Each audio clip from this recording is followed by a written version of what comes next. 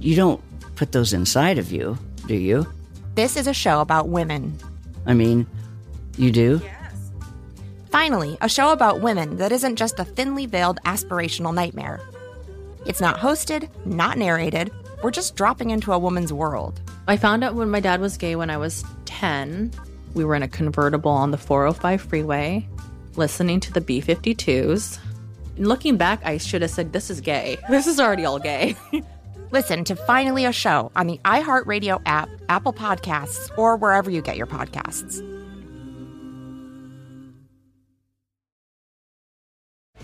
Jon Stewart is back in the host chair at The Daily Show, which means he's also back in our ears on The Daily Show Ears Edition podcast. Join late-night legend Jon Stewart and the best news team for today's biggest headlines, exclusive extended interviews, and more. Now this is a second term we can all get behind. Listen to The Daily Show Ears Edition on the iHeartRadio app, Apple Podcasts, or wherever you get your podcasts. Beauty Translated Season 3 is coming soon with, what? A second host? I'm Carmen Laurent, and this season I am joined full-time by world-renowned Janie Danger. Janie, what are we talking about in Season 3? We're talking about life, Carmen. Beauty Translated is about the many fragmented lives spreading across this rich tapestry of the trans experience. And the all-new Beauty Translated Love Line at 678-561-2785. Listen to Beauty Translated Season 3 on the iHeartRadio app, Apple Podcasts, or wherever you get your podcasts. Bye. Bye.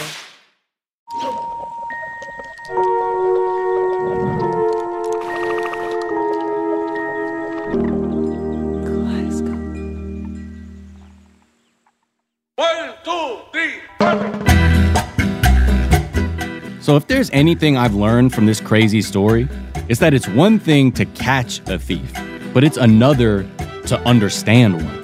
Because everything Vasilis Paliokostas does, it's drama. Okay, he's holding up banks with Kalashnikovs. He's leading police on Dukes of Hazzard-style chases, escaping jails by helicopter, abducting millionaires. And somehow, he's winning praise while doing it. And that's actually the part I can't get over, the praise. By now, we've interviewed almost, 50 people for this podcast. And the praise is something we keep hearing, no matter where we go or who we talk to. From city folks in Athens, to police officers on the hunt, to even Alexander Haitogu, the man he kidnapped. Frankly, it got us all wondering, is Vasilis just that good? Is his charm that irresistible? I mean, why are there so many sympathizers? Or is there just something about Greece that makes people all over the country just want to cheer for outlaws?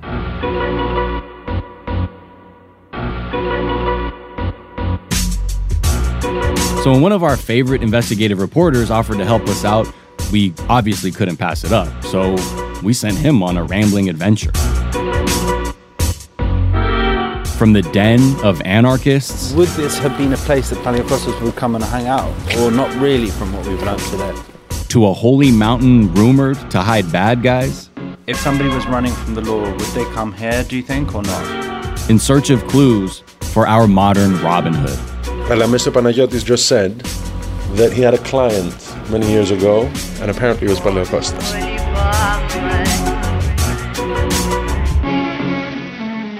I'm Miles Gray. For iHeart Podcasts and Kaleidoscope, this is The Good Thief.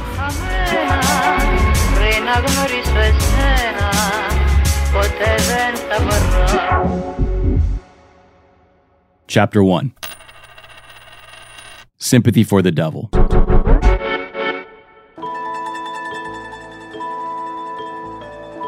Greece is a country of contradictions. On one hand, it's super old. After all, it is the cradle of democracy. And at the same time, it's super young. I mean, the modern state isn't even 2 centuries old. Also, Greece is technically part of Europe, but culturally, it's more similar to the Balkan states. So everywhere you turn, there's a lot of push and pull. And that has made Greece a very difficult place for a government to unify. What works in one region doesn't always work in another. So Greece has kind of become a petri dish of dissent. I mean, the country claims to be the birthplace of anarchism, and it's home to anarchist communes and autonomous neighborhoods.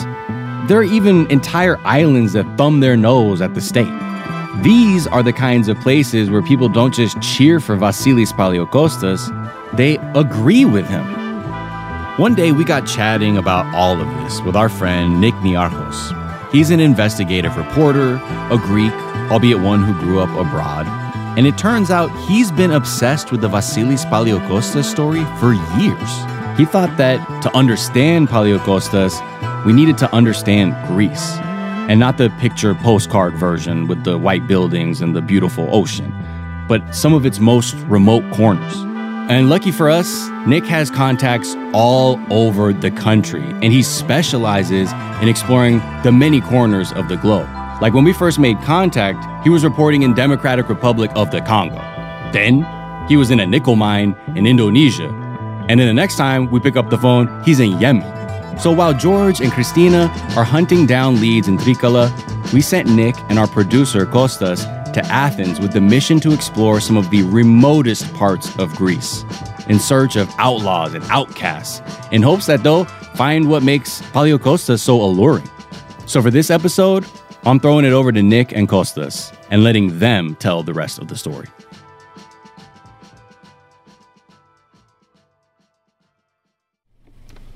So we've just come into Exarchia. Park on the street. I'm starting out in Athens, and right next to the bars and cafes where Greece's most powerful people gather in central Athens, there's a place where the shadow of Vasilis Paliokostas looms large, a community called Exarchia. So Kostas and I decided to go there. You understand that you're coming into Exarchia when you see the police trucks on the side of the street. Yes, those are riot police vans. You have stories of friends who visited Athens for the summer and took Airbnbs in Exarchia and ended up, being tear gassed, which is always a good part of the holiday, I guess. Yep. Exarchia has been at the center of Greece's anti-establishment movement since the 70s. In fact, it's one of the oldest anarchist neighborhoods in all of Europe. We're here because we're hoping this place can give us some insight into the culture that turned Vasilis into a folk hero. Let's park here and go to Sass in that case. We park and start our walk through the neighborhood, hoping this place can give us insight into the culture that turned Vasilis into a folk hero.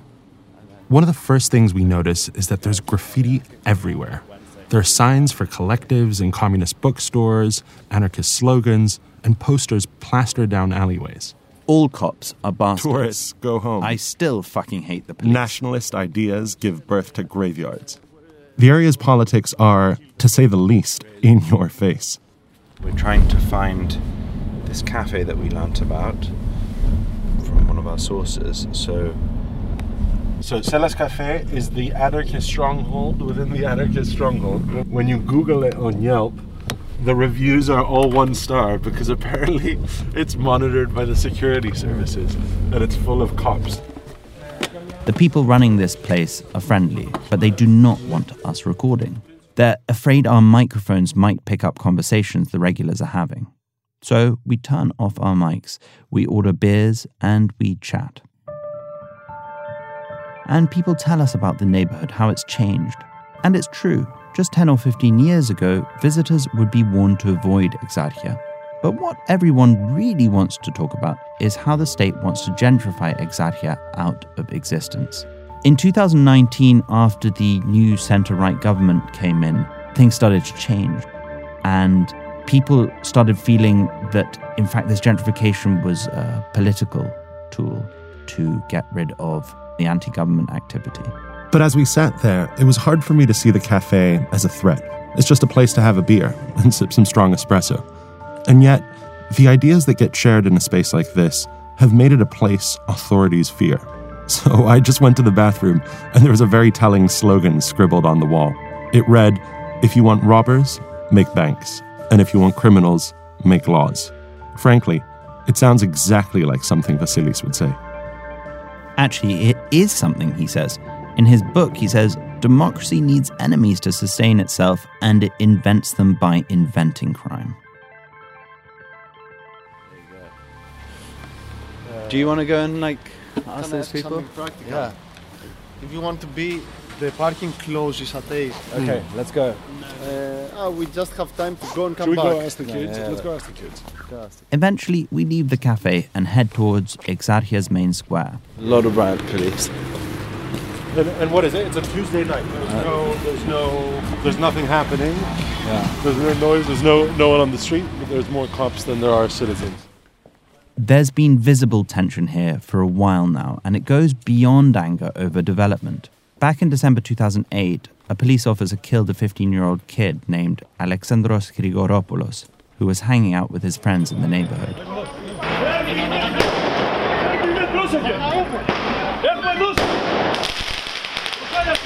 Within hours, demonstrators filled the streets of Exarchia and violence escalated quickly.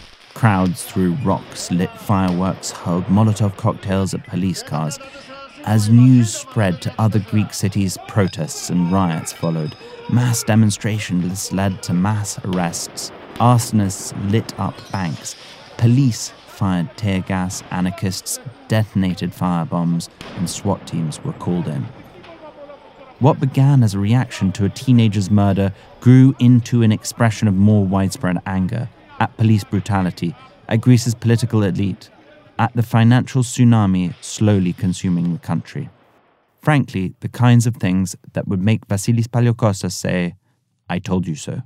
Our sound guy, Alexis, who has more than a bit of sympathy for anarchists, remembers when police had flooded Exarchia. Up until 3 years ago, you didn't really have police here. A lot of undercover police, but not really police in uniform. And now it feels sort of more like under occupation. Yes, certainly.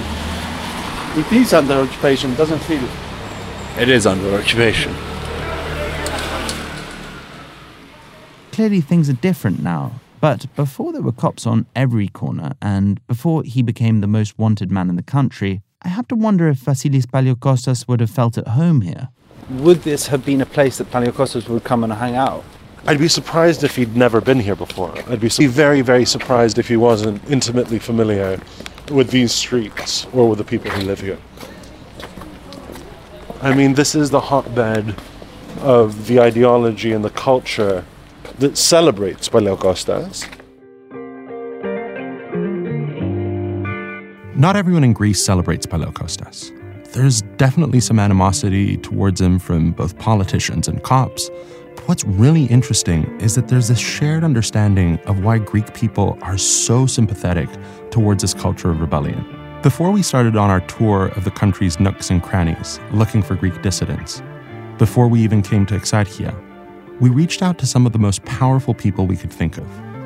And surprisingly, a former foreign deputy minister, Markos Boulouris, and the former Prime Minister of Greece, George Papandreou, both sat down to talk with us. And say, would you like something to When Papandreou approached us, I was surprised at how tall he was.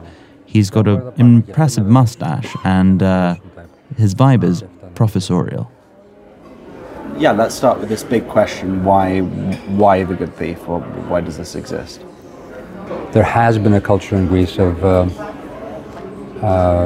people who have stood up to authority, people who are lone, fighters or resistance fighters.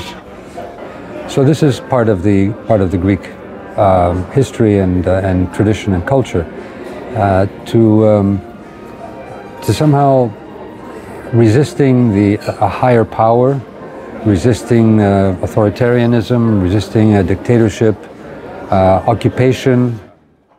This was a point we actually heard from multiple people, that Greeks, because of their history with occupation, with the Ottomans and the junta, are, by default, defiant. Of course, Greece has a history, a very recent history at that, of government officials abusing power for personal gain. In 2015, the government's top anti-corruption watchdog reported that almost every contract between the government and private corporations involved kickbacks. The company Siemens, in particular, had budgeted $10 to $15 million every year just to bribe Greek officials. To say the least, this has compelled people to take a skeptical view of the government and large corporations. These complex financial systems, banks and so on, have made people feel, not so much in control. One of the reactions is to look for an authoritarian figure, or maybe a savior. A savior could be a Robin Hood. You put your hope in this Robin Hood. It's human nature in times of crisis to look for help, and a Robin Hood figure feeds that need. But Valery's told us it's never pure charity. Robin Hood always wants something in return. So even under Ottoman occupation, when the thieves would come down to rob from the Turks, they didn't keep it from themselves, they would give it to the other villagers. It's an ancient logic, it's not a new one. By redistributing, you create friends, you create allies, and you find hideouts immediately. So it's also a practical thing. Boleris's words were spinning through my mind as we toured Exarchia. I just kept thinking, who is Paleokostas given money to? Was it a strategic way to find new friends and new hideouts? And as I looked at the people walking by, I wondered, who here is keeping his secrets?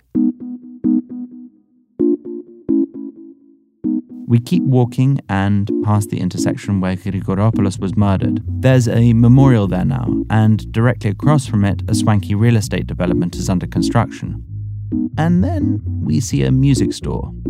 It's a plain and simple-looking place. No warning, no sign outside, but just a large glass window that has been caked over with years of grime. This shop makes and sells bouzouki. That's a type of Greek lute that you've definitely heard before, in the theme song for this show, for instance. And there are bouzoukis everywhere, on the walls, hanging from the ceiling. The air is steeped in this beautiful smell of fresh wood.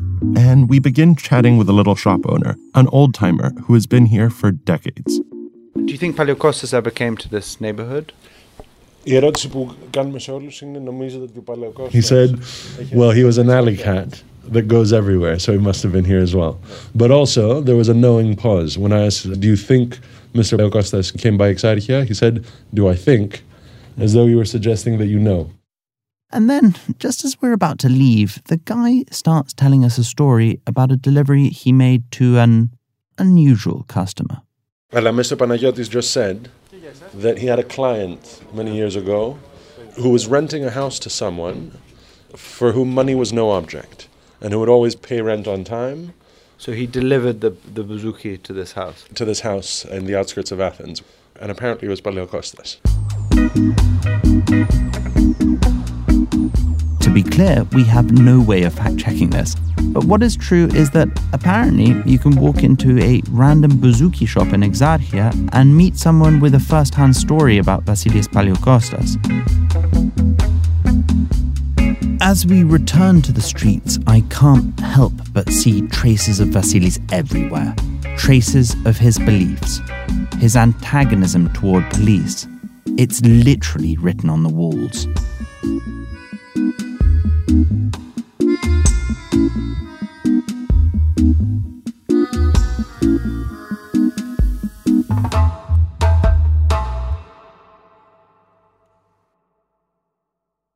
Your tax refund belongs to you, not an identity thief. Over $6 billion in tax refunds were flagged by the IRS for possible identity theft in 2023. If you're in a bind this tax season, LifeLock can help. LifeLock monitors and alerts you to identity threats you may miss on your own, even if you're careful with your personal information. And if you do become the victim of tax-related identity fraud, LifeLock has U.S.-based restoration specialists ready to help solve your identity theft issues. Plus, all LifeLock plans are backed by the $1 Million Protection Package, meaning LifeLock will reimburse you up to the limits of your plan if you lose money due to identity theft. Let LifeLock help you protect your financial information, so all you have to worry about is what to do with your tax refund. Go to LifeLock.com/iHeart and save up to 25% your first year. That's 25% off at LifeLock.com/iHeart. Identity theft protection starts here. I don't understand what the big fat ones are. You don't put those inside of you, do you? I mean, you do? This is a show about women Okay, so I just reapplied my lip gloss after eating a delicious lunch. We are headed back now to European Political Systems class at Baruch College. Woo! Finally, a show about women that isn't just a thinly veiled aspirational nightmare. That's it. That's actually the name of the show. It's not hosted, not narrated. We're just dropping into a woman's world. It's like reality TV on the radio. I found out when my dad was gay when I was 10. We were in a convertible on the 405 freeway, listening to the B-52s. And looking back, I should have said, this is gay. This is already all gay. Listen to Finally a Show on the iHeartRadio app, Apple Podcasts, or wherever you get your podcasts.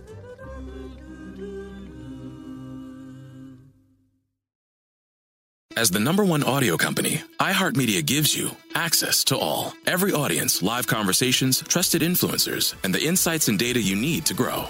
iHeartMedia is your access company. Go to iHeartResults.com for more.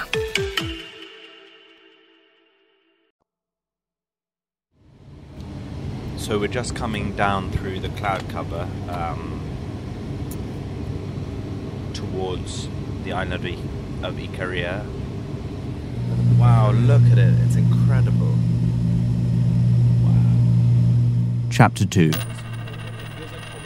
Island of Exiles. We're in a small twin-prop plane just 30 miles off the coast of Turkey. Below us, the Aegean Sea is rough and choppy. Our plane banks right, and out of the window, we can see our destination, Icaria. And then over here on the left is there's a hole in a rock, and that's supposedly where Icarus fell to. Icaria is named for Icarus, who, you might recall from the folktale, died after flying too close to the sun. It's a bit ironic, too.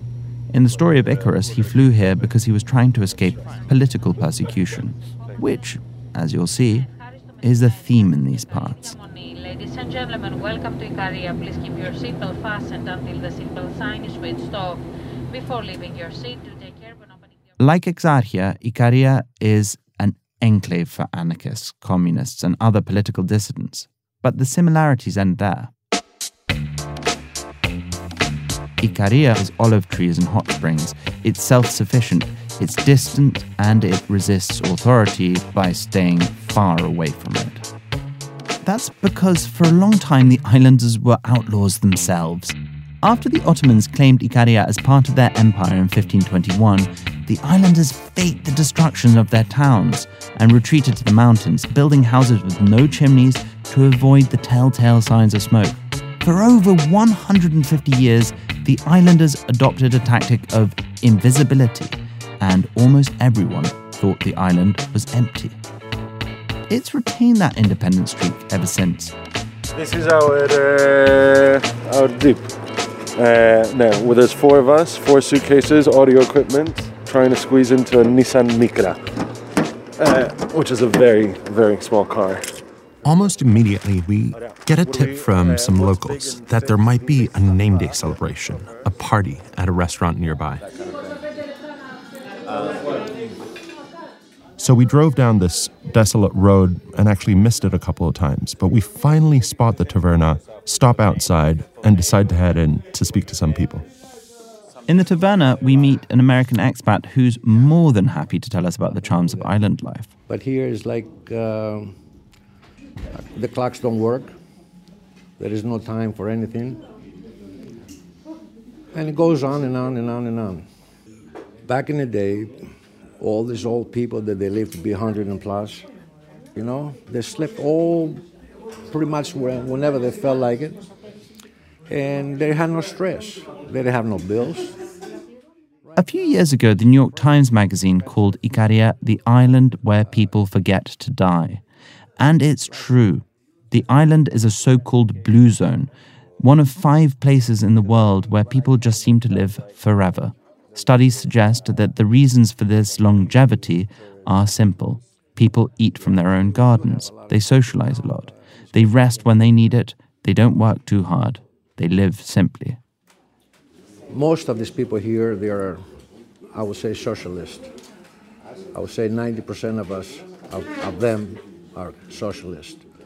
It's how it's been for many, many years, and I don't see it changing anytime soon. You know, if I know somebody has a lot of money and he's not a good person. Ikaria is one of the most left-wing parts of Greece. In the 1940s, during the Greek Civil War, the government arrested leftists and deported them to the islands. It was a policy they called administrative banishment. About 13,000 people connected to the Communist Party were exiled to Ikaria. And when these communists arrived, they stumbled upon an old-world society that was essentially already living their values. But there is a dark side here. Its isolation and anti-state politics didn't just appeal to exiles and misfits. It also gained a reputation as a place for bad guys to hide. After the taverna, we hit the road again, and I'm thinking about something a source told us about Vasilis Paliokostas, that the only way he has stayed hidden for so long is if a whole community is willing to keep his existence a secret. Fucking hell.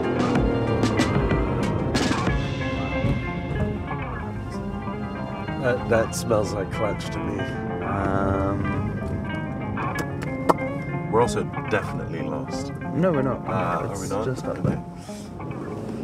Believe. Hold on. Wait. We are lost. The wrong way. You need to go back. That's right. We eventually find our bearings and stop at a few places.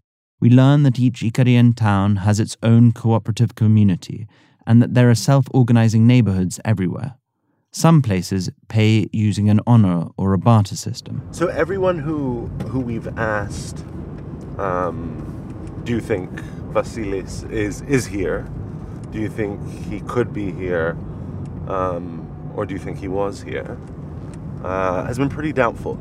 But at the same time, and I mentioned this earlier today, no one has laughed us out. No one has said, you're silly. But there's almost a sort of sense of pride. They think, well, he could come here in a way.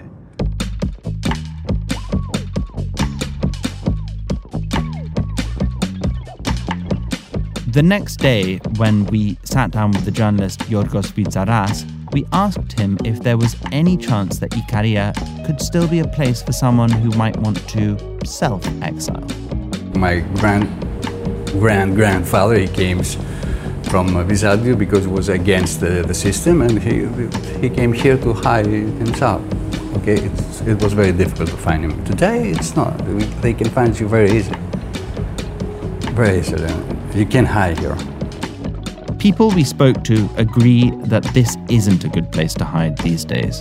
And perhaps it's because, like Exarchia, Ikaria is changing. If Vasilis is in Greece, it's not just a place that embraces his ideology, or a place with a strong sense of community, but a place that has also resisted change.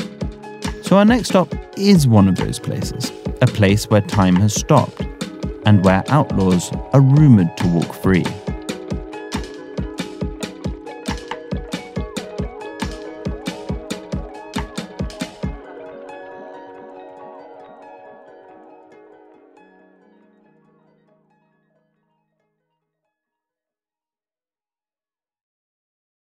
I don't understand what the big fat ones are. You don't put those inside of you, do you? I mean, you do? This is a show about women. Okay, so I just reapplied my lip gloss after eating a delicious lunch. We are headed back now to European Political Systems class at Baruch College. Woo!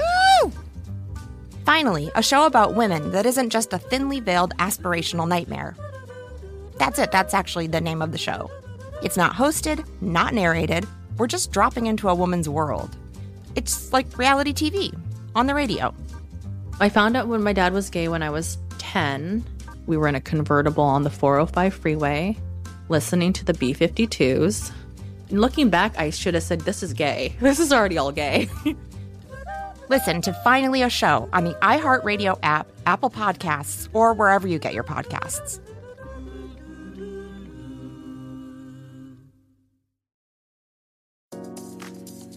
Beauty Translated Season 3 is coming soon with, what? A second host? I'm Carmen Laurent, and this season I am joined full-time by world-renowned Janie Danger. Janie, what are we talking about in Season 3? We're talking about life, Carmen. Beauty Translated is about the many fragmented lives spreading across this rich tapestry of the trans experience. Janie, this sounds like an all-new format.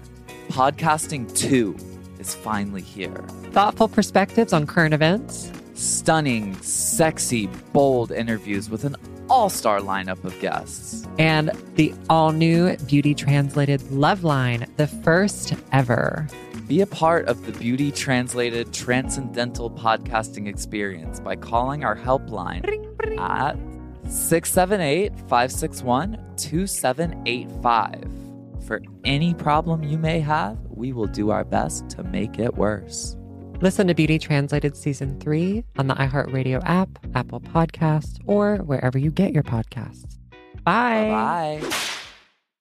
Hey, it's Alec Baldwin.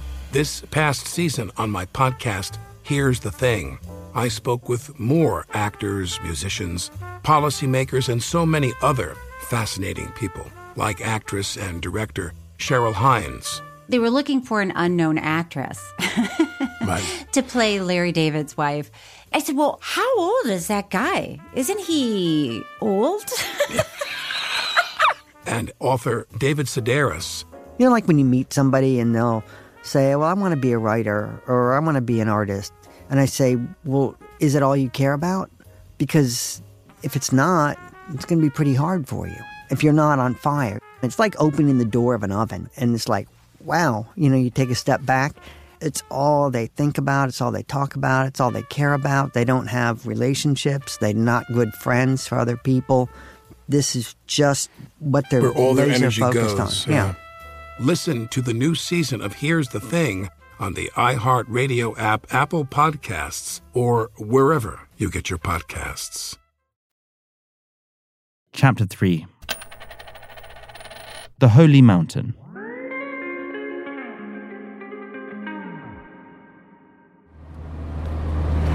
So we're just arriving here at the small port of Daphne, which is the main port of Mount Athos, and we're mixed in with monks, men, even a small child, but only men here, as this peninsula is only open to the male sex.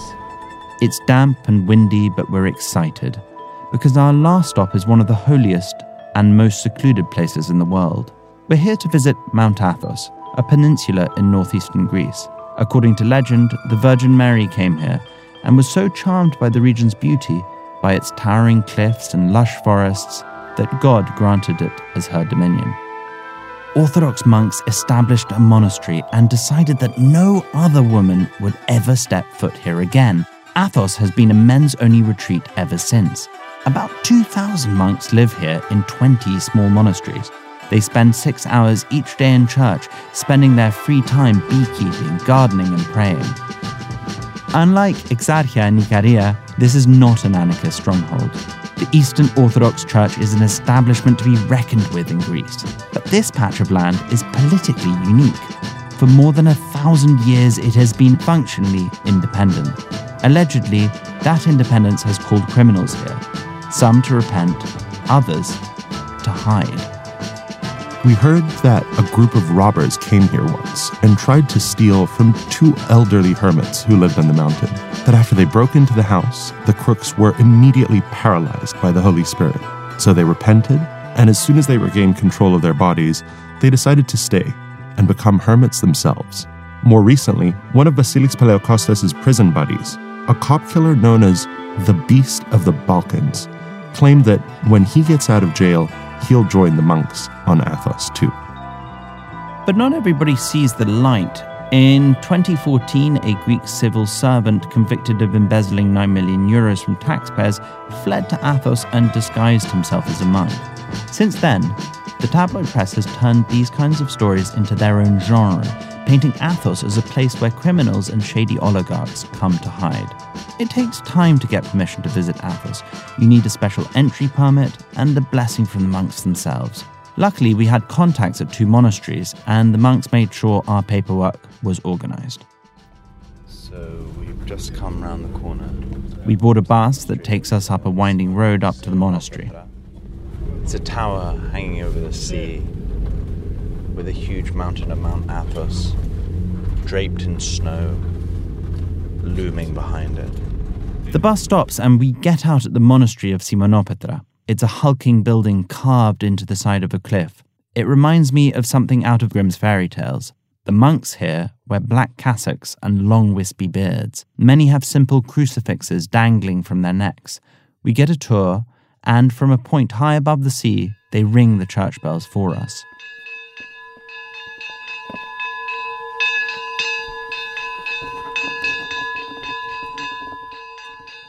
So the first night, we tried to speak to some people, but none of the monks wanted to talk to us. It was cold, we got up early for church. I mean, Athos is, for all intents and purposes, a big church. It's a complex of monasteries that attracts pilgrims. So if you're going to Athos, you're going to church. I think we arrived at midday and started our day off with church. Then we took a bit of a break, went on a beautiful walk into the vineyards and the farms and the fields below the monastery, and then ran back up as soon as the bells started ringing to go right back to church. And after church, we went to a dinner where more psalms were kind of read as we ate. It felt like church. And from there, we were hurried to our room, which was actually really beautiful. But we were instructed to sleep quickly in order to be able to wake up at 3 a.m. for, you guessed it, more church. It was our last day, and we were incredibly disappointed. We'd spent 2 days asking people whether they wanted to speak to us, and nobody would speak to us. Then the most amazing thing happened. I found out that a hermit that I'd met a couple of years ago had ridden a mule down the side of the mountain, and he was willing to help me out. They asked us not to include their names or the exact monastery they're affiliated with. If somebody was running from the law, would they come here, do you think, or not? There's many stories, there's many instances, and there's a tradition of thieves repenting in the Greek Orthodox Church. However, there's as many examples of thieves coming to Mount Athos, hiding, but then being introduced to the way of Jesus, repenting, and ultimately becoming monks. Because everyone here has come with sin. Everyone here has come with something that they need or they can repent. This place is welcoming to anyone if they are willing to kind of change their lives. This monk sees things from a more cosmic perspective. He doesn't differentiate between Paliokostas or myself. The legal definition of criminal has very little meaning here because everybody's a sinner. Everyone has something to repent. But it is Athos's unique political status that makes it so attractive for people avoiding the law. If you feel comfortable to explain what Athos is, at least in English, I think that would be very helpful so that we don't lose any information or tone in the translation, because you speak English very well. Yeah. Mount Athos is a territory into the land of Greece, independent of the law of Greece. We have constitution, we have government, but here we have something more important. We have the gospel of Jesus Christ. Athos was declared autonomous thousands of years ago during Byzantine times. As far as monks are concerned, Byzantium is still alive. They casually name-drop ancient emperors like everybody knows who they are. Athos certainly resists change from the outside, but is it a place for somebody like Vasilis Paliokostas? I just wanted to ask you whether people come to hide on Mount Athos. Is it a place to hide? If somebody was running from the law, would they come here, do you think, or not? I think that is a place here that can only give the chance to these people to confess their sins and to find the right way to go to God, if they are criminal or not. So if somebody were to come here as a criminal, they'd be encouraged to confess their sins? Yes, of course. All of us were criminal. Of course. But in the spiritual sense, of course. Who knows?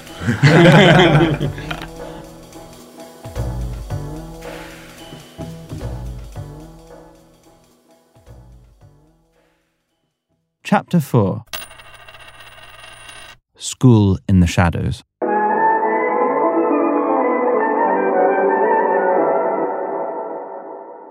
We spent a lot of time planning our trip and setting up interviews. But it turned out the thing that stuck with me the most happened by accident. On our way to Athos, we had an overnight layover in the northern city of Thessaloniki. It's a beautiful town of white buildings and universities, small enough to feel personal and large enough to have everything a modern urbanite might want.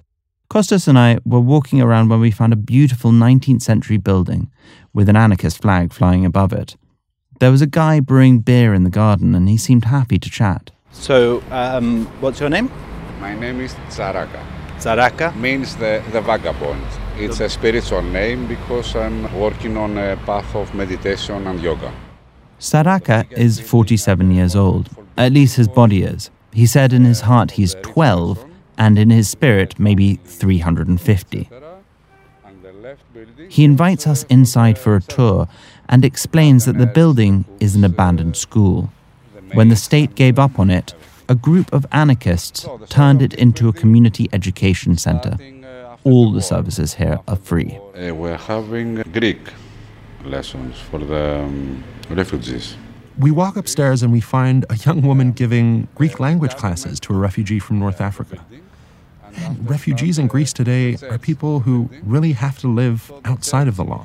They're people who have to hide and who have to come to places like this, because the systems to integrate them into European society are almost entirely broken. So this school is basically here because of the failure of the state to provide... Yeah, the failure of the state.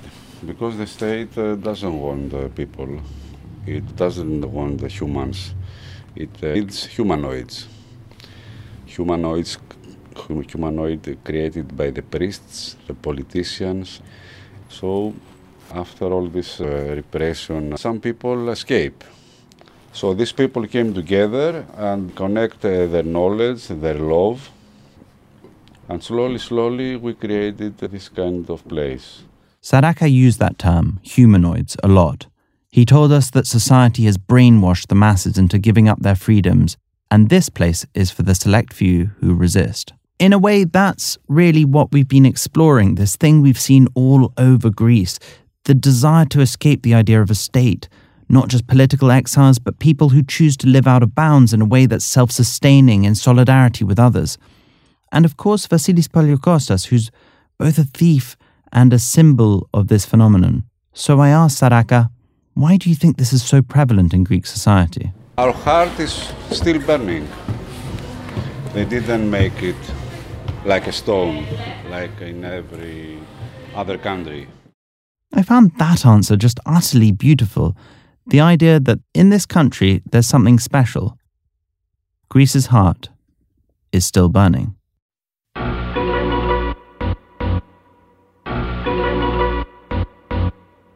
We sent Nick and Kostas to these far-flung places because we wanted to understand why Greece is such an incubator for people like Vasilis Paliokostas. And after hearing about Nick and Kostas' adventures, I keep coming back to this idea of the social bandit. The idea that a criminal can both break the laws of the state, but still live by a higher law. I think that's the appeal of Vasilis. He's not just an outlaw, he's an outlaw with a point. A point that resonates. Because he knows you can't break a corrupt system by playing by its rules. And that's why, wherever Vasilis is hiding, he's doing it with the help of friends. Friends in places where people are cheering for him, protecting him, praying for him. If we're going to track him down, we need to find more of those people. Next time on The Good Thief, George and Christina are back, and they stumble into a lead they never expected.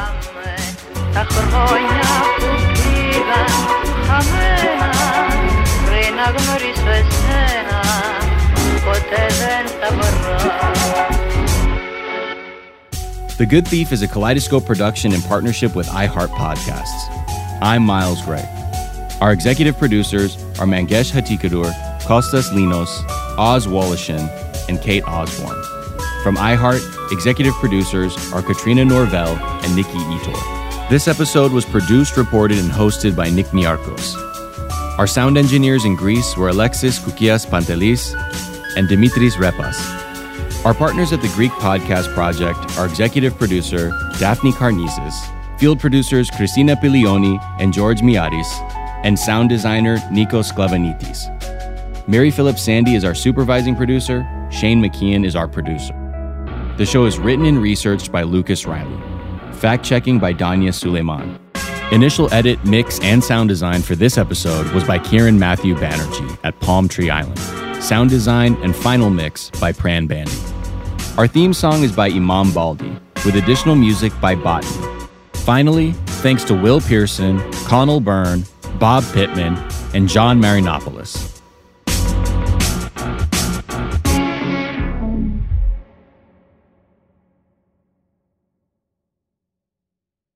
Infinity presents a new chapter in luxury, the premiere of the all-new 2025 Infinity QX80, live March 20th from the Edge at Hudson Yards in New York City, featuring a performance by John Batiste. The all-new 2025 Infinity QX80 is an SUV designed to help every passenger feel just right.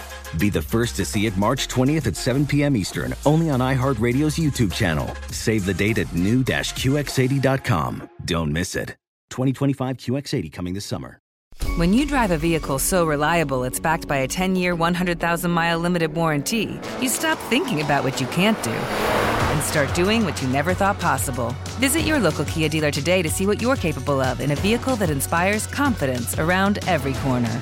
Kia, movement that inspires. Call 800-333-4KIA for details. Always drive safely. Limited inventory available. Warranties include 10-year, 100,000-mile powertrain and 5-year, 60,000-mile basic. Warranties are limited. See retailer for details. You don't put those inside of you, do you? This is a show about women. I mean, you do? Finally, a show about women that isn't just a thinly veiled aspirational nightmare.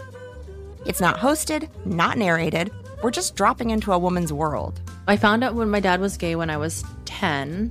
We were in a convertible on the 405 freeway, listening to the B-52s. Looking back, I should have said, this is gay. This is already all gay.